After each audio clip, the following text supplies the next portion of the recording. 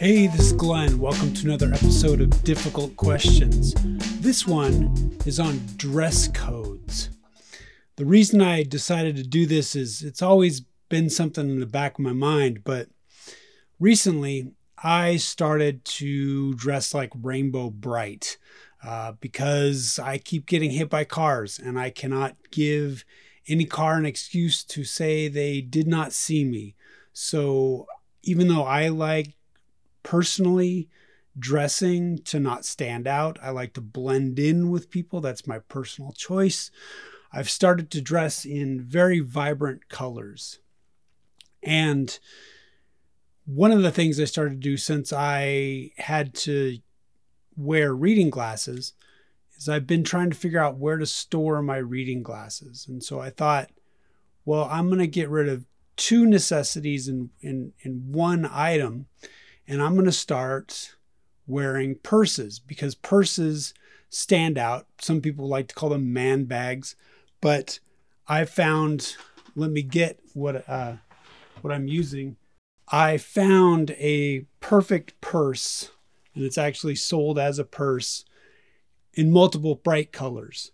And I wear it and I store my reading glasses in it.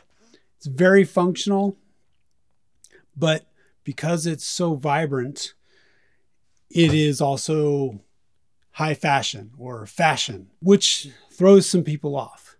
I was walking along and this elderly lady saw my purse and she said, "What's the bag for?" And I said, "Oh, it's for my reading glasses." I had no idea that purses were so great for reading glasses. I mean, it's easy access. It's always there. My glasses are safe. And she laughed and she said, "If you're gay." And I thought, oh, okay. So our dress is not only our choice, but it's also how the society around us sees us and our reaction to how we want them to see us, which is really intriguing to me because that's always a fight, right? We want to be seen and we want to dress how we want to dress, freedom. But at the same time, we need to have the people around us see us the way we want to be seen in order to do things, in order to be things. So there's conflict in that, and there's always change. And I don't know what the right answer is, but it's always been a thing in the back of my head because I like to challenge everything, and I like to challenge why we dress the way we do. I've always liked to challenge that. At the same time, I like to fit in with as many people as I can. So I've never really wanted to dress outrageously or specifically or in a certain style because I always wanted to fit into wherever I needed to fit in, which is, again, a dress code. But then when I started to work, there are different stipulations, different jobs put on you for what you need to wear. And this has really drastically changed over the past 20 plus years. I would say in 1998 was my first real job out of college, full time. And it was for a casino. I was a stage technician at a casino. And we had to dress in black. And it was a certain black that had to look the same black underneath the colored lights. So the dyes that the blacks used had to be a certain thing. And our shirts had to be tucked in. And they had to be collared shirts. They could be button-up collar, they could be pullover collar, but they had to be collared. And even our haircuts, if you're male, your hair couldn't touch the back of your collar. At the time, mustaches were allowed, but not beards. And while I was there, they released some of the restrictions, and you could have a beard, but you had to have proof that you had 8 days growth or 7 days growth before you came back to work. They didn't want stubble beards. And even though men's or people's beards grow at different rates and in different thicknesses, the way they decided to make it fair was if you could prove you had 7 days off or 8 days off to grow this beard, then you could wear a beard no matter what it looked like. And there's always this fight about dress codes. I know my manager, at one point, the dress code said managers need to wear a tie, but he was also working on stage as an emergency, and he once got his tie caught in an apparatus on stage, and it almost choked him out. And so after that, he said, no matter what, I'm not wearing ties. And I just think, well, there's that functionality, and then there's this image that we need to portray, this image of professionality. And there's that balance. But in the 20 years that I've been working, tattoos have been allowed. A friend of mine in the early 2000s, he had forearm tattoos and lower leg tattoos, and he worked for cruise ships. And they said anybody that works on the cruise ship can't have visible tattoos. So he had to wear, even though he was having cruises down in the Caribbean and in hot areas, he had to wear long sleeves and long pants no matter what to cover his tattoos. Now, obviously, that has relaxed over the years. Tattoos now are allowed somewhat on your neck or your ear or your face. When I was growing up in the 90s, if you had a neck or a face tattoo, you were going to work in a tattoo parlor or a record store. Those were your only two options. And now that it's not like that. I was going for a job and they said, you can have blue hair, but you can't wear blue jeans. And I just thought, well, that's a strange, arbitrary thing. Even though my blue jeans are maybe clean, I've had the idea of you can wear blue jeans, but just not ripped. But not blue jeans, you have to wear khakis, but you can have any color hair you want. And that color hair really has only emerged in the last 15 years. I worked with a person that had shaved hair on the side, female.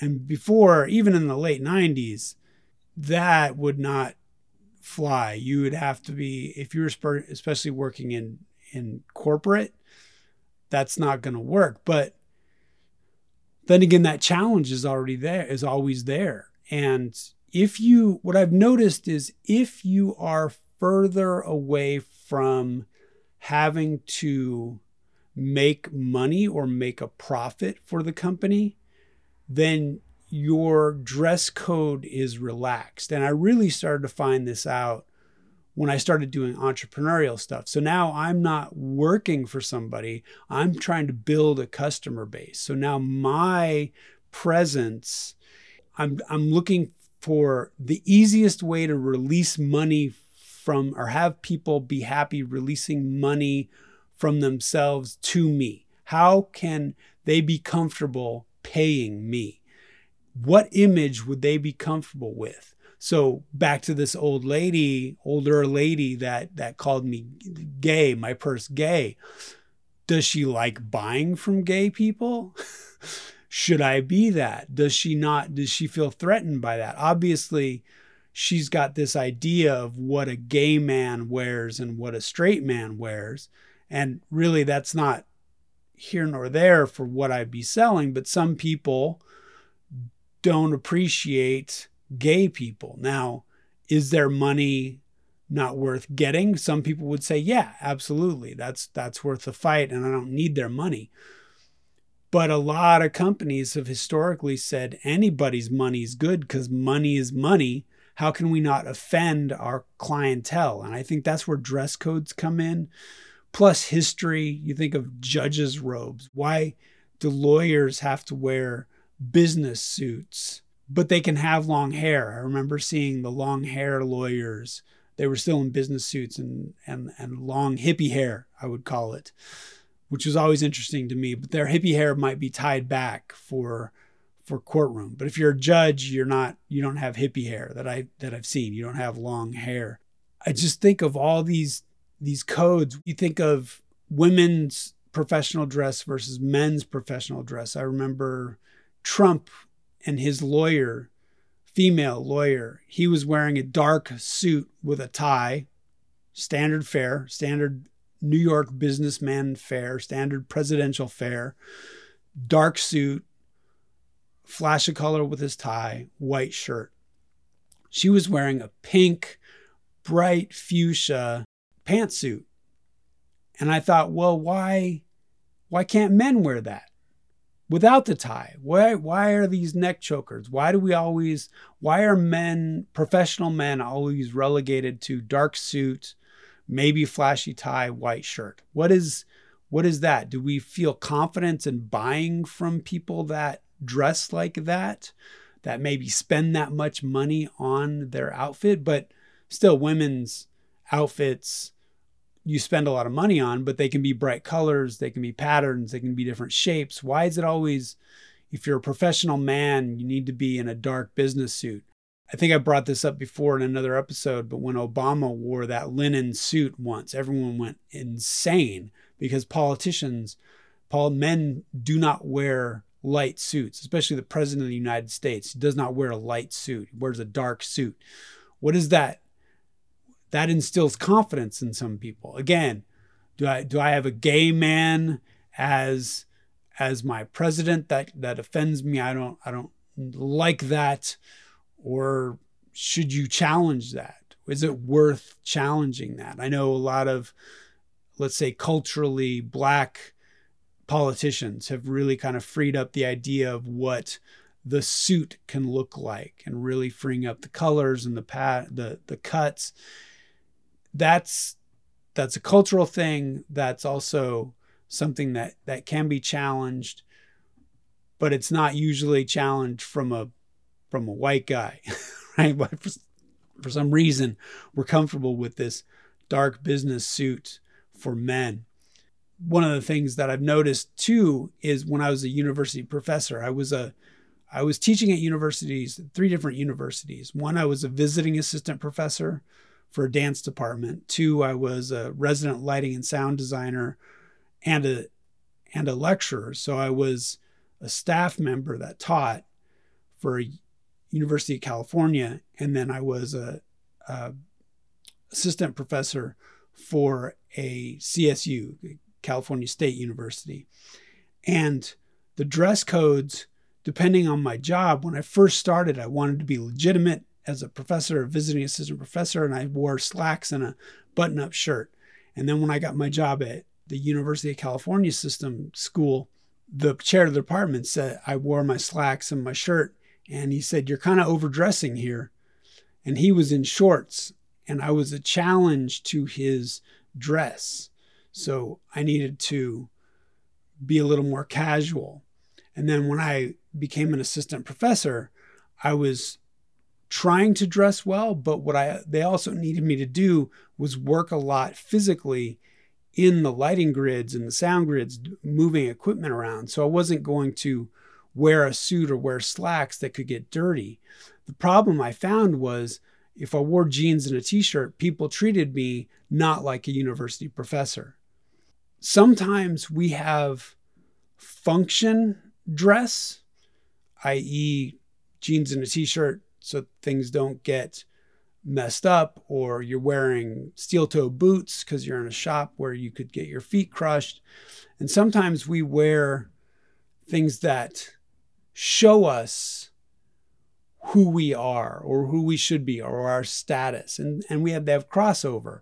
I know riding a bicycle to work always kind of messed me up as a university professor because university professors weren't supposed to wear clothes that you could sweat in. So I had to figure out a way to change once I got to the university. Same as a motorcycle. I rode a motorcycle. So that's how I get hit by cars a lot, by the way. So when I ride a motorcycle, there's a dress because that's your exoskeleton. Things are hitting you. So you have this cover layer, but then you need to look professional once you get to the university or you get to the courthouse or whatever that is. And motorcycle dress is not professional. So What is that? What are dress codes? What should be challenged? When and how and why? Does it matter? Who do you want to buy things from? Do you have expectations in the back of your head of what a certain person looks like? Do they need to fit that? Do you also challenge that? I don't know. Let me know what you think. Thanks.